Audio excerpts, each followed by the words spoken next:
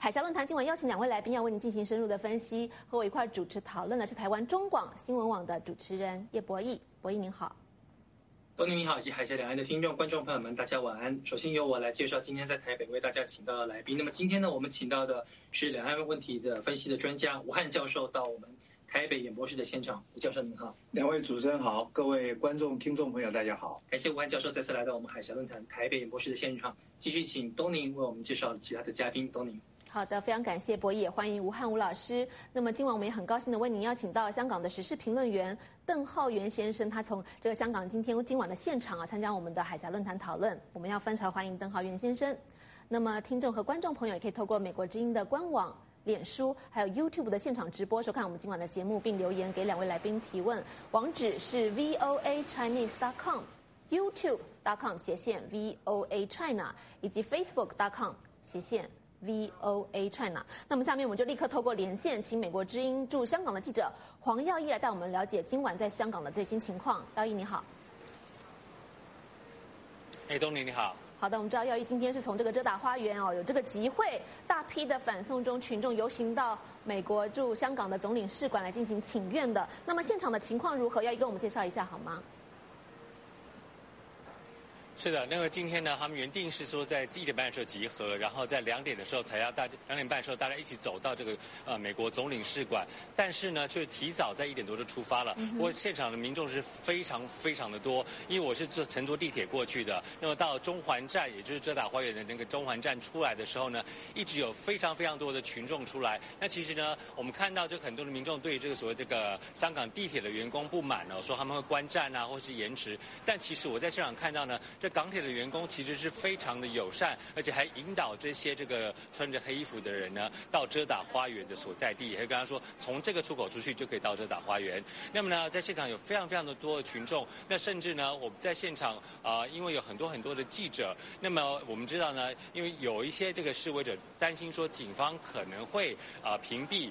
他们的手机的收讯，或者是呢，因为太多的人手机后来收不到讯号，像我当时我在现场呢，手机有1个小时是收不到讯号的。那么他们用了一个蓝牙的方式，就是用手机的蓝牙传输，就可以互相传递讯息。那么呢，我就看到他们有传过来一个讯息呢，就是说这个现场有外国的媒体建议大家可以用英文来呼口号，或是唱英文的歌曲。那么突然之间呢，原本全场的民众原本是在高喊5大诉求缺一不可，突然之间就变成呼喊是 5 demand no one less。那么呢，甚至我们看到现场还有一些西方面孔的外国朋友们呢，也在现场去支援他们。当群众喊英文的口号的时候呢，他们也会以英文做回应。那么现场我们刚刚也说到了，飘扬着很多面的美国国旗，并且呢还树立了一个白色的大型的自由女神的神像。那么呢，他的现场除了美国国旗之外，也看到有英国的国旗以及联合国的国旗。因为现场的民众认为说呢，他们希望的是除了推动美国国会的香港人权与民主法案，也希望国际社会各个国家包括联合国都能够关心香港现在的现状。那么美国之音呢在现场就采访了一位杨先生，杨先生说一下他的看法。我们来看一下杨先生今天是怎么告诉美国之音的。因为我们想要争取在国际上的一些关注，因为我们现在香港正在一个很困难的情况，就是我们的政府他们不理会，也不听我们的意见，依然就是已经过了3个月多了，仍然是一意孤行我们也没有什么办法。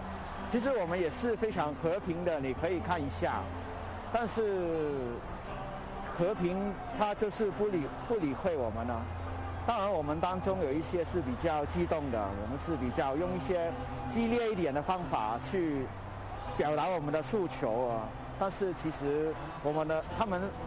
特别是那些前线的，他们付上的代价是太大了，所以我们就用我们可以用的方法去表态，也是争取在全个世界的支持特别是美国还有英国还有甚至乎联合国的一些关注。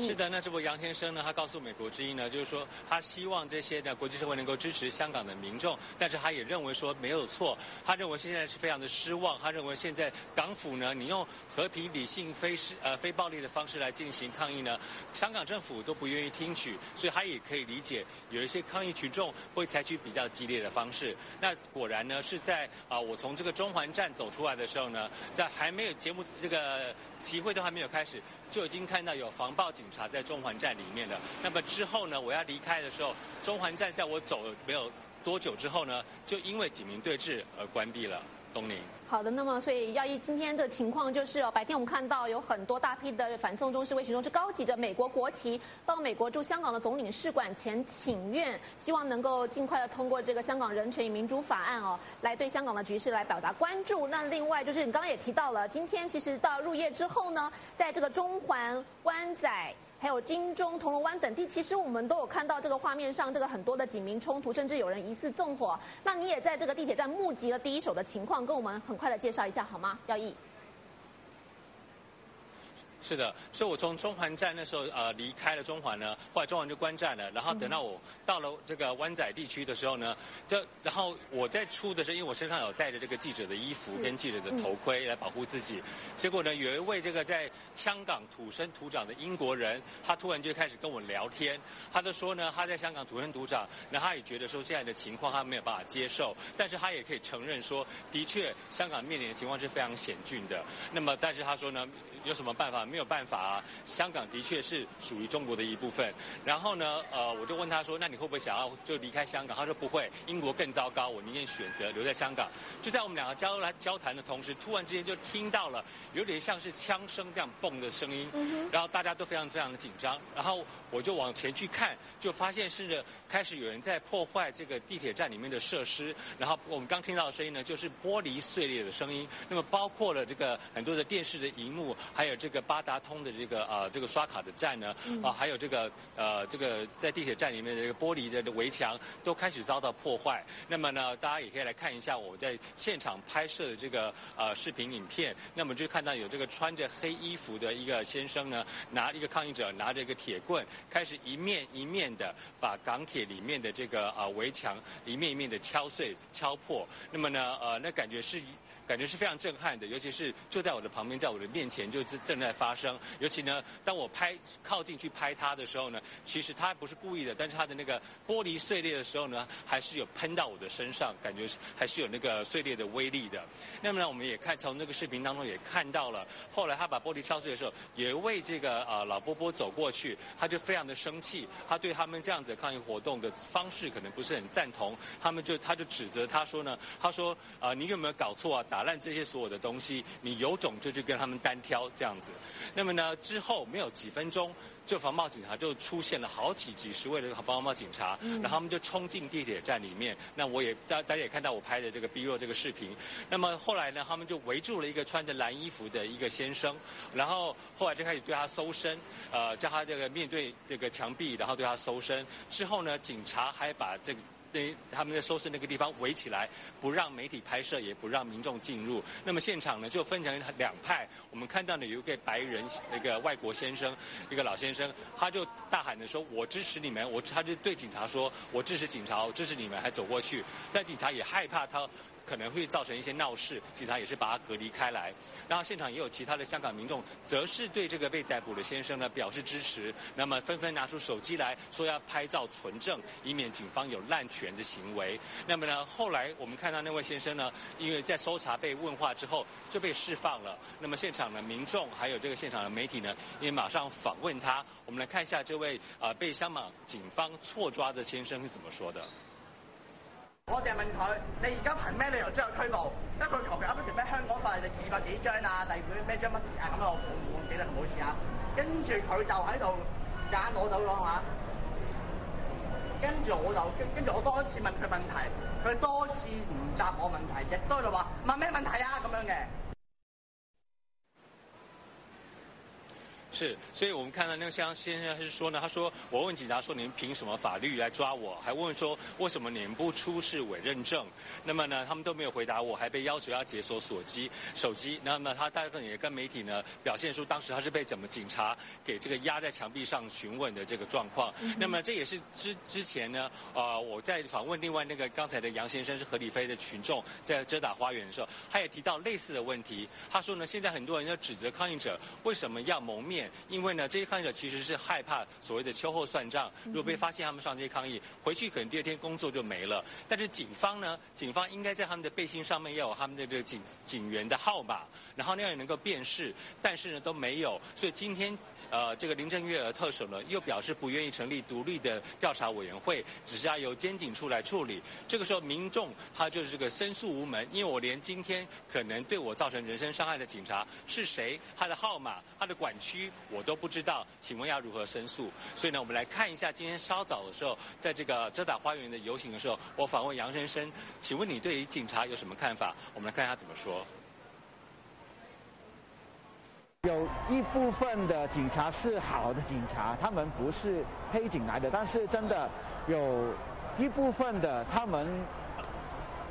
没有做他们应该做的，他们用暴力去对待我们这些百姓，我们这是示威的人啊，我很愤怒的，但是又是没有办法，因为我们没有他的号码，我们那个监警会也查不到他们了，所以很愤怒，so angry。是的，那我们听到杨先生这样说呢，果然就是这个警民的冲突是这个一触即发。我在现场直击的时候也是看到，虽然我是穿着这个记者的衣服跟背心，还有戴着帽子，但警方也一直把我们往外推。然后呢，后来这个有一些民众比较激动的时候呢，只是高喊着声音或者是拿手机拍照，警方就把警棍拿出来对着群众要驱散群众，也跟他们说你们不要挡路，后面有人要过这样子。所以当时的情况是非常非常的紧张的。那么后来过了没有多久，突然之间湾仔站呢就开始广播了，就是说呢这因为发生特殊的事故，所以本站要关，而且列车也不会停靠本站。那有趣的是，或者是就是这个状况很矛盾，就是说呢，在广播的同时，应该显示这个字幕的这个视频，就是说这个警示警告的这个电视荧幕呢，我看上去这个荧幕有一半是被打烂的。那么呢，正如现在大家看到的，我的背后这个呢湾仔的港铁站就已经关闭了。那么不过现在的群众的情绪，对他的情绪还是非常的激动。刚才我们在这边准备要跟您做连线的时候呢，就有群众走过去，看到我是记者，就突然在我背后高喊一句“光复香港”。所以呢，表示现在香港群众的情绪还是非常的激愤。那么呢，警民的关系可能一时之间还没有办法获得解决。好的，我们非常感谢美国之音驻香港记者黄耀义发来现场第一手的最新报道，感谢耀义。那我们也请这个香港的时事评论员邓浩源从香港透过了视讯连线参与我们今晚的讨论。邓浩源先生，你怎么看今天香港是进入了第14个周末的这个连续抗议了？怎么看今天一整天礼拜天的情况？包括了稍早前在美国领事馆前的请愿，还有刚才耀义也特别提到，入夜之后各地都出现了一个高强度的警民冲突，甚至群众的情绪都非常的激愤。邓浩源先生。其实现在我在跟你说话这个时间，其实在旺角的警署外面也是已经有示威者在马路外面设置那个路障，因为其实这样子，因为这个周六的吧，因为也是一样是有示威者在旺角的警署外面设置路障，还有就把一些雷射光照向那个警署外面这样子。其实因为他们有这样的行动，是因为要求警察还有要求港铁把那个8月31号的示威里面，警察在那个太子站里面是否有使用过度的武力，甚至于他们里边究竟是如何执法的录影摄像公开出来，但是到现在港铁还是没有公开，然后警察宣称他们里面没有执法过当的问题，也没有死人，全文都是死人的问题。但是现在的传闻实在是太多，而且另外一件事就是说，警方的暴力是无日无之的。比如说今天本来是在2点左右就开始从这的花园游行到美国的领事馆外面，整场的游行都是和平的，而且已经事先已经申请不反对通知书这样子，就是说警方已经批准了他们的游行。但是问题还是在3点钟的时候已经开始有警察在中环的地铁站里边守候，就是那些防暴警察。然后到4点的时候，他们突然发难，就是指责有一些示威者，他打算去破坏那个港铁站的入闸口，然后就把他们制服在地。有些示威者就听到以后就立刻就去把那些他们同伴救出来，然后就另外还有一些人在站外面是射出路障跟警察对视这样子，所以就立马令那个港铁立刻把中环站停下来这样子，所以就是把冲突升级，完全是警察的所谓他们的合理的执法，令所有的和平的示威、和平的事态突然间变成一个暴力的冲突的场面这样子。所以那个纵火也是这样子，就是那些示威者针对警察在站里边对示威者无理的行为，然后突然的行为，然后立刻的一个反应这样子。好的，非常感谢邓浩源先生的介绍。说在一个周末和平事态的演变升级，演变成冲突之外呢，我要再回到刚才我们提到这个民众今天稍早是前往了美国领事馆来请愿这个部分，来请教在台北的吴汉教授，你怎么看这个现在好像香港的问题加速的国际化，尤其是今天在美国的驻香港总领事馆前有反送中的示威群众连署要求这个美国总统特朗普也来拯救香港，甚至希望美国国会能够尽速的通过香港人权与民主法案。这个法案会不会令北京感到香港问题的加速化如芒刺在背呢？您的分析，吴教授。我觉得香港这个问题这几个月来的发展，在诉求上已经已经做了一些变化。开始的时候是反逃犯条例的修订，后来陆陆续续又加入了所谓的民主啊、普选啊，现在甚至于把香港独立这种诉求也都放进去了，所以变得越来越复杂。那么香港民众的情绪也跟着也就越来越高昂。那么目前我们看到的是，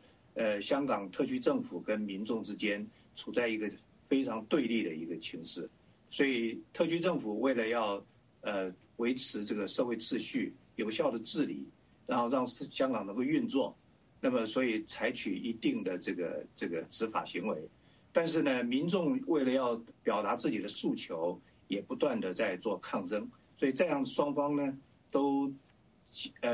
尽量的去揭露对方的一些问题，所以变成大家彼此之间互不信任，所以造成在这个有报道里面讲说，大家都找不到警察穿制服的那些号码，将来也无从去追溯这种问题。但这个事情我觉得需要真的是在香港这个政府跟人民之间建立一个对话的平台，大家心平气和的来理性的面对这个问题。那么其次呢，谈到刚刚这个到美国领事馆去游行的这个事情，因为今天拿的都是美国国旗，是，所以这件事情呢，造成了一个就是在香港在处理这个问题上面，到底诉求是什么？如果假如说回归了20年之后，那么在心态上基本上我认为是没有回归的。那么所以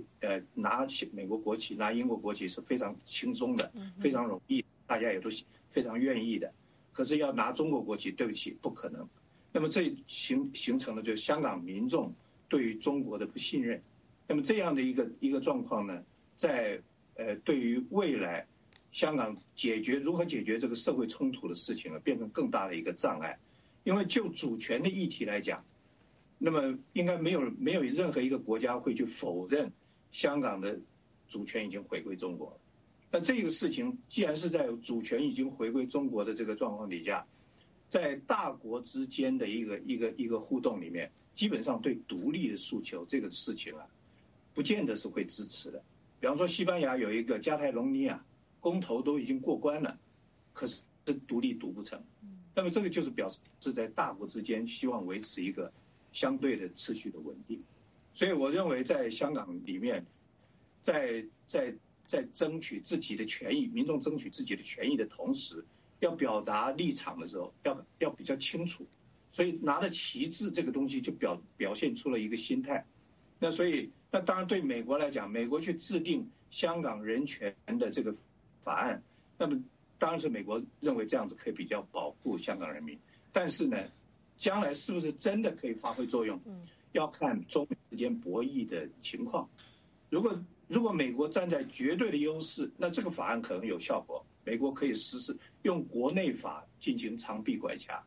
但是如果中美博弈已经慢慢的美国力不从心了，那么这个法案定出来之后，只是来安慰香港民众的，因为它实际上能发挥的效用并不会很大。那么所以我认为这个还是要就是回到一个比较更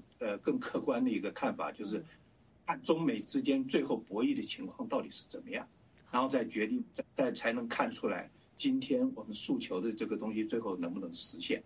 好的，感谢吴汉教授。再继续请这个邓浩源先生为我们从香港的角度来谈，为什么这些示威者要举美国国旗，还要争取这个香港民主人权法案能发挥的作用？之前我想很快的介绍一下，因为今天整个活动是聚焦在这个香港人权与民主法案。那么力挺这个法案的一个关键人物就是美国的众议院议长佩洛西，他的声明是这样说的，他说危险的引渡条例早就应该被撤回。佩洛西认为被撤回是值得欢迎的消息，然而在全面实现香港人民合法愿景方面还做得远远不够，要拿出更多的行动。香港亲北京的领导层必须确保有一个对人民负责的政治体制，包括同意普选并调查警察的暴力。那么佩洛西认为最近几个星期来的暴力升级和香港当局对自己的人民所动用的武力已经导致了生命损失的悲剧，现在必须结束。在美国国会，佩洛西期盼着迅速通过得到两党支持的香港人权与民主法案，以重申面对北京镇压的时候，美国对民主人权和法治的承诺。他也认为民主党跟共和党应该站在一起，要求让香港拥有一个充满希望、自由和民主的未来，这是香港人民的权利。佩洛西的说法之后呢，我们也很快的介绍一下这个法案的重点包括哪些哦。这5个重点包括了要求美国国务卿每年都要向美国国会提交报告，判断香港的自治地位是否继续符合1992年所通过的香港政策法。另外，也要求美国总统确定有哪些人需要为铜锣湾事件以及香港基本人权受到打压而负责。那这些人要冻结他们在美国的资产，而且拒绝入境美国。另外，第3点是要求美国总统制定策略，保障美国公民和企业免受香港修订后的逃犯条例所威胁。第4点是要求美国的商务部要提交年度报告，确定香港政府有没有确切的执行美国所针对敏感的物品出口规定。第5项是确保那些参与非暴力示威、争取香港民主人权和法治的人士，不会因为遭到香港政府的拘捕、监禁或是其他不利的举动，而被美国当局拒绝发出签证。我想请教在香港的邓浩源先生，究竟香港的示威者为什么要诉诸这个香港民主人权法案？希望美国国会在明天复会之后能够尽快的通过，能够发挥什么样的作用呢？您的分析？其实最重要的原因之一是，我们知道中英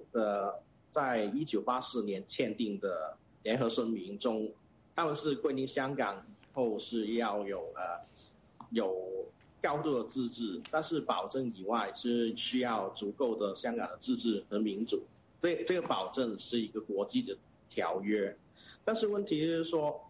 在中英2个国家定了这个国际条约以外，美国对香港的关系又怎么办呢？因为中国是一个共产主义的国家，它是跟香港资本主义是不一样的。美国要跟香港以后维持一个特殊的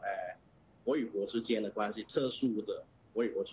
所以他就要用那个美国香港政策法来维持跟香港的商贸跟文化其他交流的关系。但是问题就是说，美国在这个关键的时刻，他要定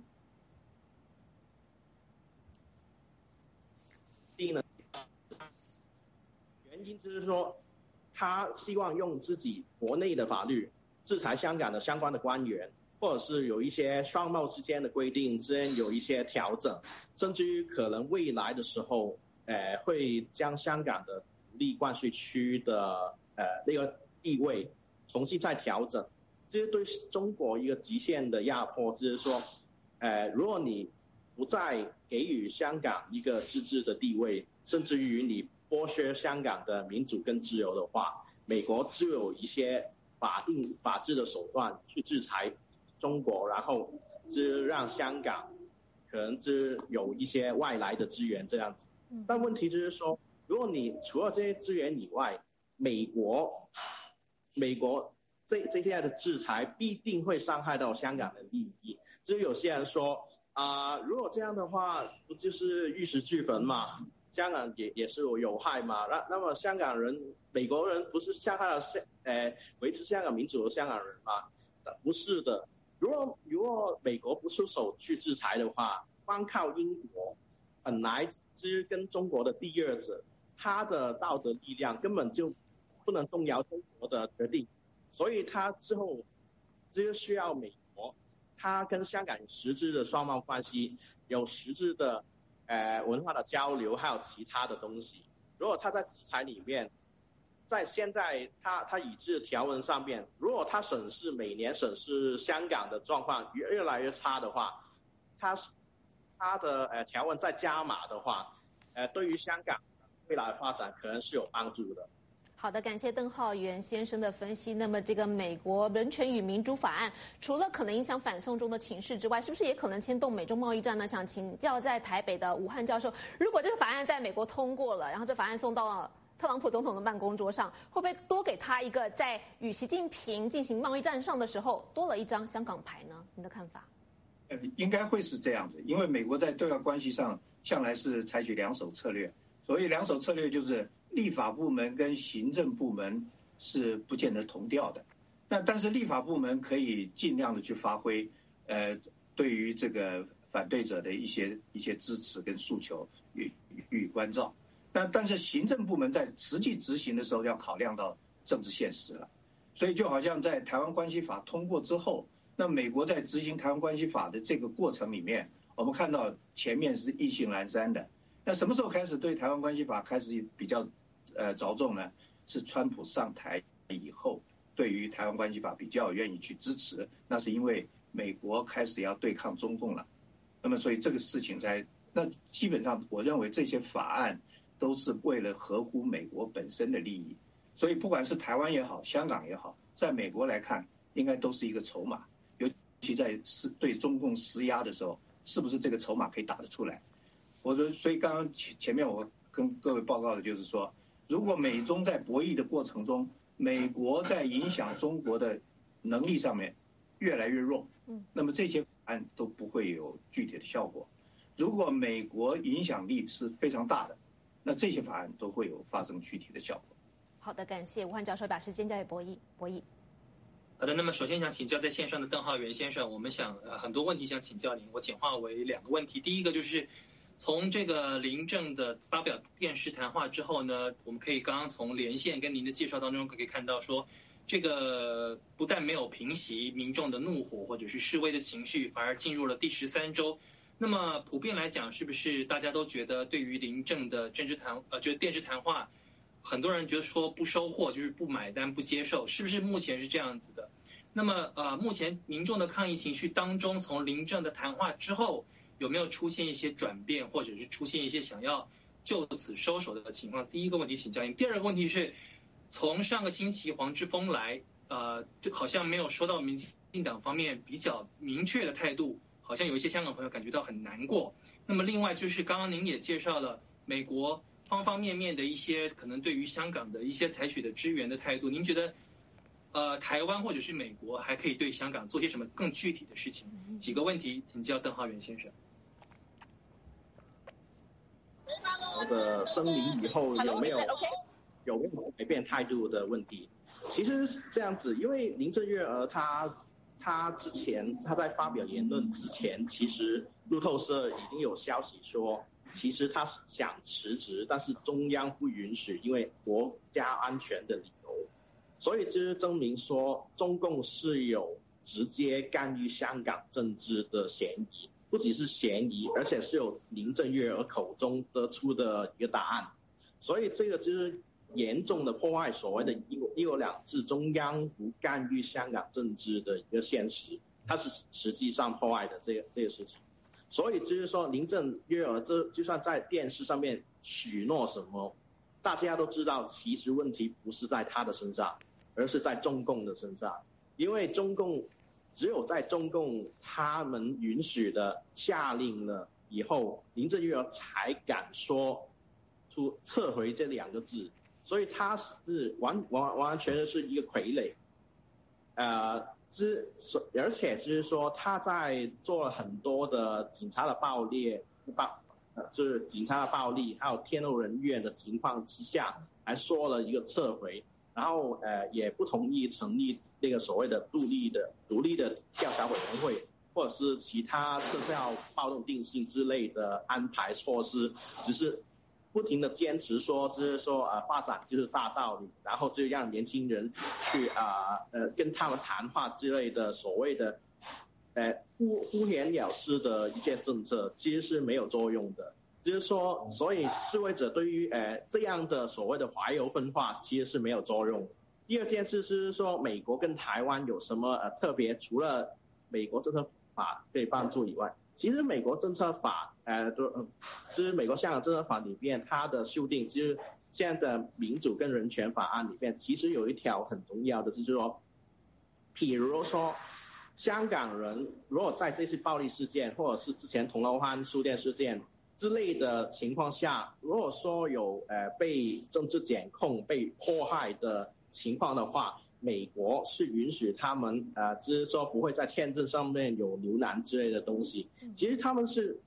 往后应该是更进一步，就是说跟台湾一样，是用一个人道的理由去接受这些人作为一个政治犯的身份去美国或者是去台湾，令他们有一个就是说，尤其是一些所谓的政治素人，他们没有政治地位，也没有组织的支持的话，他们的未来的前途跟生计其实是有困难的。他们在香港的话，可能面对数以10年的暴动罪的检控，所以说对于他们是非常之恐怖而且是漫长的刑期。这些我觉得人身安全的保障其实比较其他的制裁一些官员，就是香港的中共的官员，也要更有迫切性吧。教授，就是同样是我们比较关注在台湾方面呢，就是刚刚我请教邓先生，就是说蔡政府呢，先前在黄之锋来的时候呢，对于这个香港的立场说关心但不介入，好像觉得说有一点让也遭致到一些批评，说好像对于香港的这个情势是拿来助自己的选了。那么在后来他再被问到香港的问题的时候呢，他是说要台湾维护好我们自己的民主，那就更是好像落人口实了，就是说你是利用这个香港的情势来这个顾自己民进党的票。那您觉得除了刚刚邓先生所提的这些，就是说这个比方说对于政治难民啦或者是庇护，苏贞昌院长说了，我们现在的法源已经够了，但是有一些香港的朋友觉得还不够。您觉得这个民进党政府在这个方面是不是有一点进退失据？我觉得在我们当时定的这个港澳关系条例里面，有一条就是针对因为政治因素而受到安全危害的时候，我们可以去帮忙安排这些就是香港的民众或者港澳的民众这样子。所以我认为这个条文就基本上可以了。那么至于所以难民条例这些东西啊，因为到底适不适合用这个香港目前的这个情况，这个还是有待商榷的。那么为什么这个民进党政府不太愿意再进一步再处理这个问题呢？根据这个民进党的立法委员的说法，就是说，那第一个怕被中共栽赃了，说你这个危害两岸关系；第二个呢，他怕有关国家安全的问题。如果这个难民相关的这个难民条例过，那如果只要是合乎难民